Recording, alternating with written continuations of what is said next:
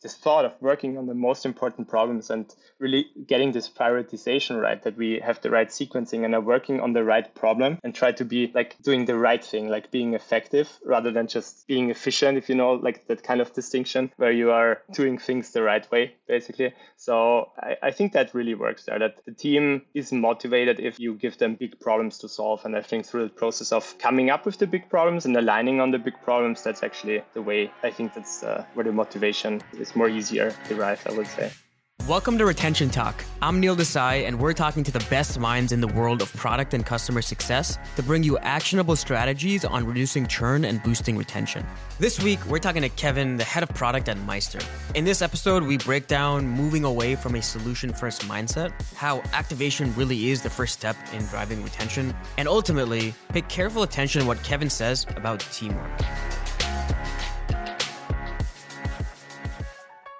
All right. So, Kevin, thank you so much for being here with us today at Retention Talk. I'm super pumped to learn a little bit more about, what you guys are up to, and particularly, how the product team thinks about retention over at Meister Labs. So real quick, just to kick us off, Kevin, tell us a little bit more about who you are, how'd you end up there, and, what you're working on these days. Yeah, thanks so much for having me. I'm Kevin. I'm the head of product for Meister. I've been with the company for, pretty much 2 years now, but the company itself has already been around for 15 years. So it's actually, been around the block for a bit already. Onwards to the more interesting stuff, a little bit about Meister. We have 3 products, and they're basically all about helping teams to enhance their creative and collaborative processes. So basically from having an idea to executing on it, all the way up to documenting, basically. And for the ideation stage, we have MindMeister, which was also like the first tool we launched. It's a collaborative mind mapping tool for teams. And then when it comes to like executing on the ideas, we have Meister Task, which like the name kind of suggests already is about like a task management, a project management tool. And then like pretty recently, we are having like Meister Note now, which is in like the collaborative documentation space, basically.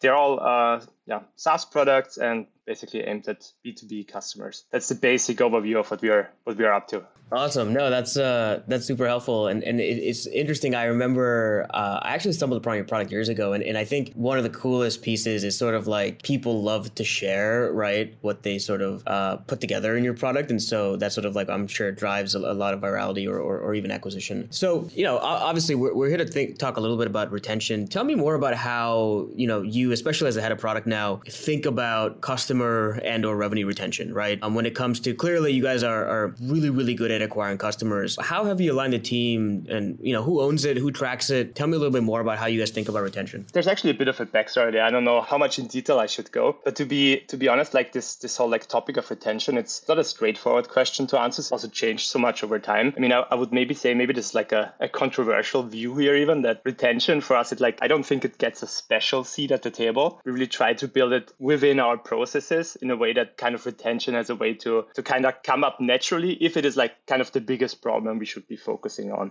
And it often comes up as that, but it's not like that we have like a special relationship to retention or something. So it's also not always been that case, but I'm happy to go a bit into more detail about that if you're interested. Yeah. I mean, I don't think I've had anyone say that retention doesn't have a special seat at the table. So like, tell me, give me the backdrop, like, real quick on, how that came to be. I think, like I said, it evolved a bit over time. And I think there was a time when, especially we as a product team, we were more focused on like really solution oriented, like work based on like customer requests. And we weren't maybe not focusing enough on what the actual underlying problem is that we like were trying to solve, or what if it was actually like a problem for like the whole target audience. And as I'm sure you can imagine, this can work in the short run, but in the long run, if you just like work on like this solution oriented work and kind of launch feature after feature and you kind of move on to the next one, mostly based on customer requests, it can work, but it kind of also can lead to more dependencies in the product. It can lead to technical debt and overall to a more complex tool, which we really don't want to, because at Meister, we actually think we want to like position, or we actually are, or like our customers perceive us on the opposite of the scale. So they value us for ease of use and simplicity. And this is actually one of the core differentiators for us. So we kind of noticed this as a problem, and we wanted to kind of move away from this solution first mindset and kind of like stop building just the faster horses and spend a bit more time on trying to think how it can evolve into cars, if you say it like that, basically. And you could say we were trying to move into more of a problem first mindset, if that makes sense.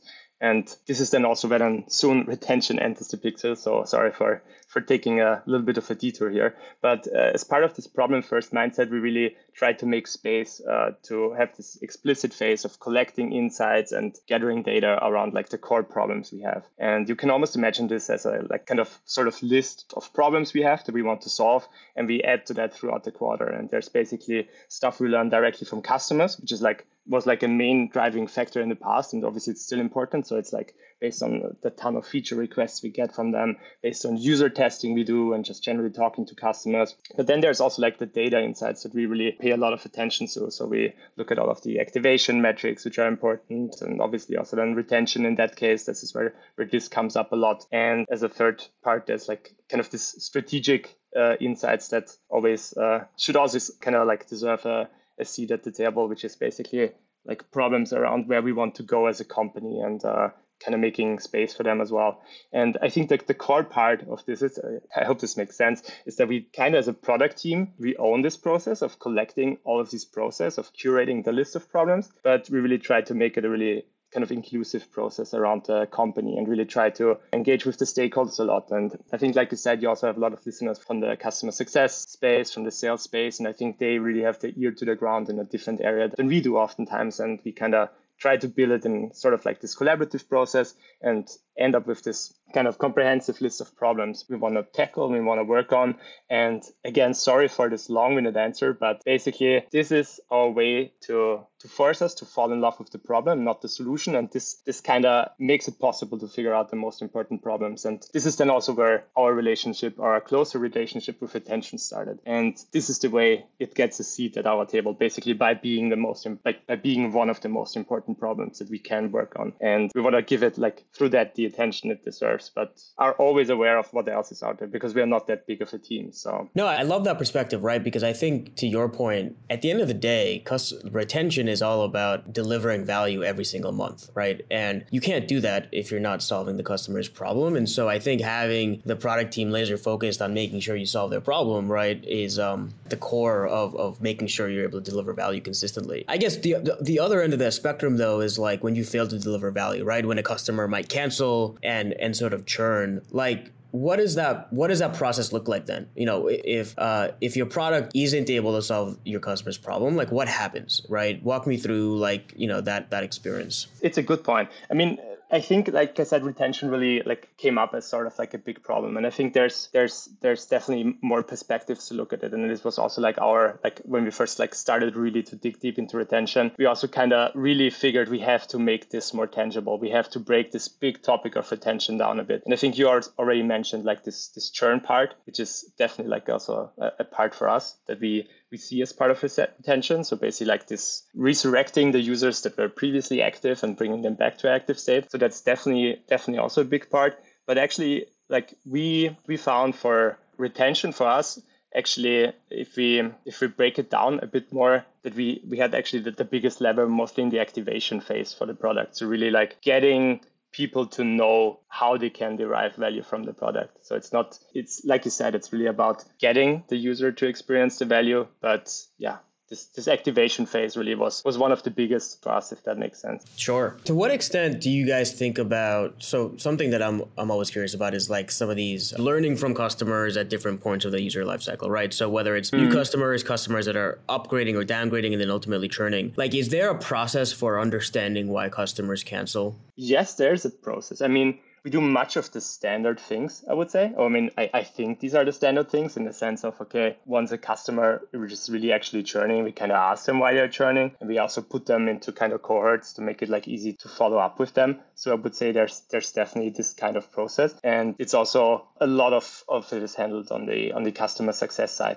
So they're really working hard on it, on making that possible, I would say. And it's really a cooperation with us and them there, I would say. Got it. What's something that, you know, you guys may have struggled with before that, you know, you guys may have really cracked, or it could be a campaign or a growth loop or something in the product that has particularly worked well over the last, 6 to 12 months? I mean, that would really actually come back to this activation thing I talked about. So like really looking at how the customer gets to the product product and understand the value of the product. And it's really like an area that has like a lot of leverage, since all of the users actually have to go through this activation phase, like this like first part of retention, if you look at it like that. And for us, we kind of like figured it out for looking at data and stuff like that. But I think like what you mentioned before, like customer insight process, like talking to the customer, was also like one of the most important parts there, I would say. So in the sense of, actually just getting the list of customers that didn't activate and writing them an email, getting in touch with them and asking them, hey, what happened? Why didn't you continue after you sign up? What happened? Why didn't you like the product? That was actually like a really like big learning phase for us, since most of the customers didn't actually say that they disliked the product. They were more like, I'll check it out later. And obviously, as you know, with such an abundance of tools out there, this later like actually never comes around. And for us, like this was a good starting point to figure out we really need to invest more time in like the first minutes the user even spends in the product, to get them through that activation, to make them understand the product and really have them see less empty screens, know what the product is about, provide them with templates and stuff like that. And this really gives us the starting place basically to start A/B testing and get something out that we can measure and then build momentum around that. And but obviously there's still much more to improve for that and for retention overall. Got it. No, that's that makes sense. I feel like people don't value activation enough in the context of retention, right? And so I love the emphasis there, and I'm sure that's like, it's hard to see that. I'm sure it's hard to see the impact of that immediately, but it's one of those things where like in the long run, I'm sure it has an exponential impact in sort of keeping customers around. I mean, that's really what we learned. Yeah, to start from that process, like really at the very beginning, or like at the early stages of this, like if you read it as a funnel, of the funnel basically, and optimize there, and then ultimately get more people towards sure. the latter stages as well. Like really start there and then focus on the engagement part, and then in the end on the resurrection part.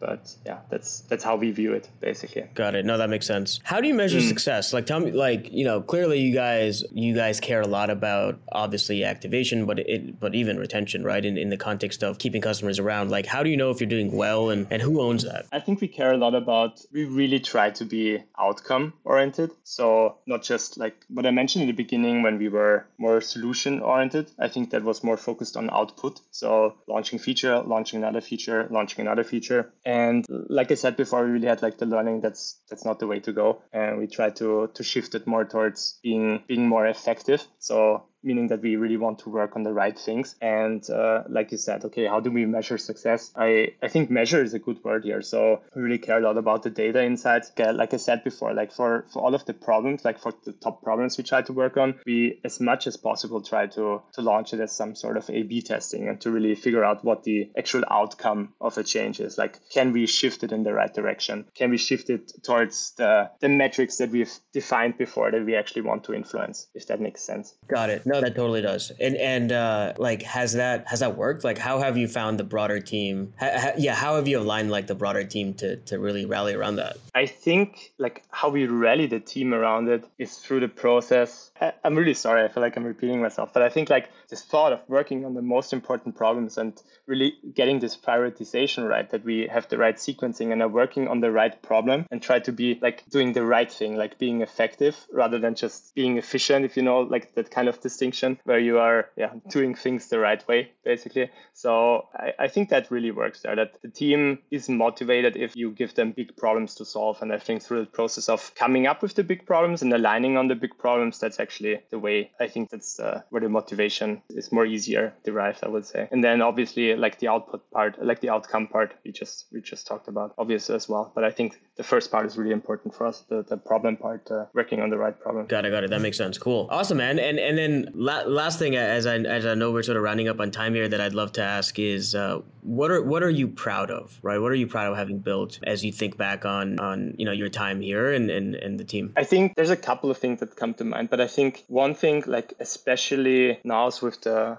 change head of product. So I would say it's not like specific, like in a specific product. That's something I would mention, but now it's also like a lot of like relationships and the goals you set and how you work towards the goals as a team. So I think one thing I would like to highlight is I think the relationship we built over time with sales and also customer success, because I think this is really true for many B2B focused SaaS companies, that there's like this natural tension oftentimes between product, because they are like trying to be like the product led kind of company and wanting to optimize for the self-service business, and then sales and success, they're kind of on the other side and want to push more towards direct sales, and they want to have like the bigger customers, and this is kind of also reflected in terms of features, obviously. So we want to if I say we, it's like the product department, we want to like optimize for like the self-service, and then the other side is more for the bigger clients, what are like enterprise features we can do. And I think like the learning we had there, or like the cool thing is that by talking and by actually aligning and learning about the other more, you can actually you just realize that in order to be successful, you just have to make it a corporation, and it's not product versus sales. It has to be like product and sales and success kind of. And yeah, so I think that's really like something to be proud of, like just to have that relationship and to work on that relationship. And it kind of ends up that we all recognize the importance of also the small teams that come through self-service. And we know that we can help them get onboarded and kind of like activated, like we said before, through that,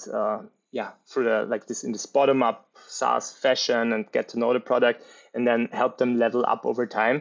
And then basically let sales and success know once they are ready to scale up, and have like this kind of like this product qualified leads concept, where you can say, okay, hey, maybe this is like a customer you should talk to in the sales team or in the success team, and really help them scale up, and then move from there. And this is really like a really cool synergy if you build it like that. So the product brings in the customers, turns them into qualified leads, and basically sales can help them scale and grow over time. And this way, actually, you create more value for the customer, and you can also capture like an appropriate share of it, basically. And it's cool to do it together. And I think that's one of the things I would mention there. Love it. I mean, that's to get product and sales on the same page, I think is we could do an entire episode on just that topic alone. So that's awesome, man. Well, awesome, Kevin. Well, thanks for all your insight here. How can people find you and Meister if they want to learn more? So the best thing to find more about Meister is our the main website is just meister.co. And this is like the hub for all the three products. So it's meister.com. And yeah, basically from there you can find MindMeister, MeisterTask, and MeisterNote, and also learn about the jobs we're just like having put out. There's like quite a few roles available if you're interested. Also looking at hiring for some new product managers if that's something for you. So there's that. And yeah, for me, you can probably just look me up on LinkedIn, Kevin Kuhn, and that's, if you look for that with Meister, you should probably come up, but I don't. Perfect. Thanks again, Kevin. Really appreciate the time, and thanks for being here. A huge thank you to Kevin for lending their time to the podcast. This was really helpful for me in just furthering my perspective on how companies are really focusing on retention these days. To recap, we talked about moving away from a solution-first mindset. As Kevin puts it, they try not to just keep fixing every single problem that a customer comes to them with. Instead, they gather data around the underlying problem, chase the implication, and use that to improve their product. Instead of making faster horses, Meister is trying to evolve into cars. Second, activation is really the first step in making sure a customer sticks around. If folks sign up but don't activate, writing an email to ask what happened can actually illuminate problems in your onboarding process. A customer who doesn't understand the product in the first place is unlikely to stick around and boost LTV. And lastly, build a strong relationship across teams. Sometimes there can be natural tension between product and other teams like sales and customer success. Kevin says the solution is to work together with CS and sales because all teams have contact with the user. The solution is to work together with customer success and sales because all of these teams ultimately have relationships with the user. Additionally, people who might come through your self-service funnel are just as important as customers who sign up through the sales team. And oftentimes, these are people who are educated about your product and interested to move forward with what they already know. Thanks for listening to this week's episode of Retention Talk. Don't forget to subscribe at retentiontalk.com. And if you want to help spread the word, tag me on Twitter at NeilDesai23 and let's dish on today's episode. Please give us a 5-star review on the podcast platform of your choice and let your friends know as well. And if you know a great guest, send me a message at neil@profitwell.com. This has been a Profitwell Recur production, the largest, fastest growing media network dedicated to the world of subscriptions.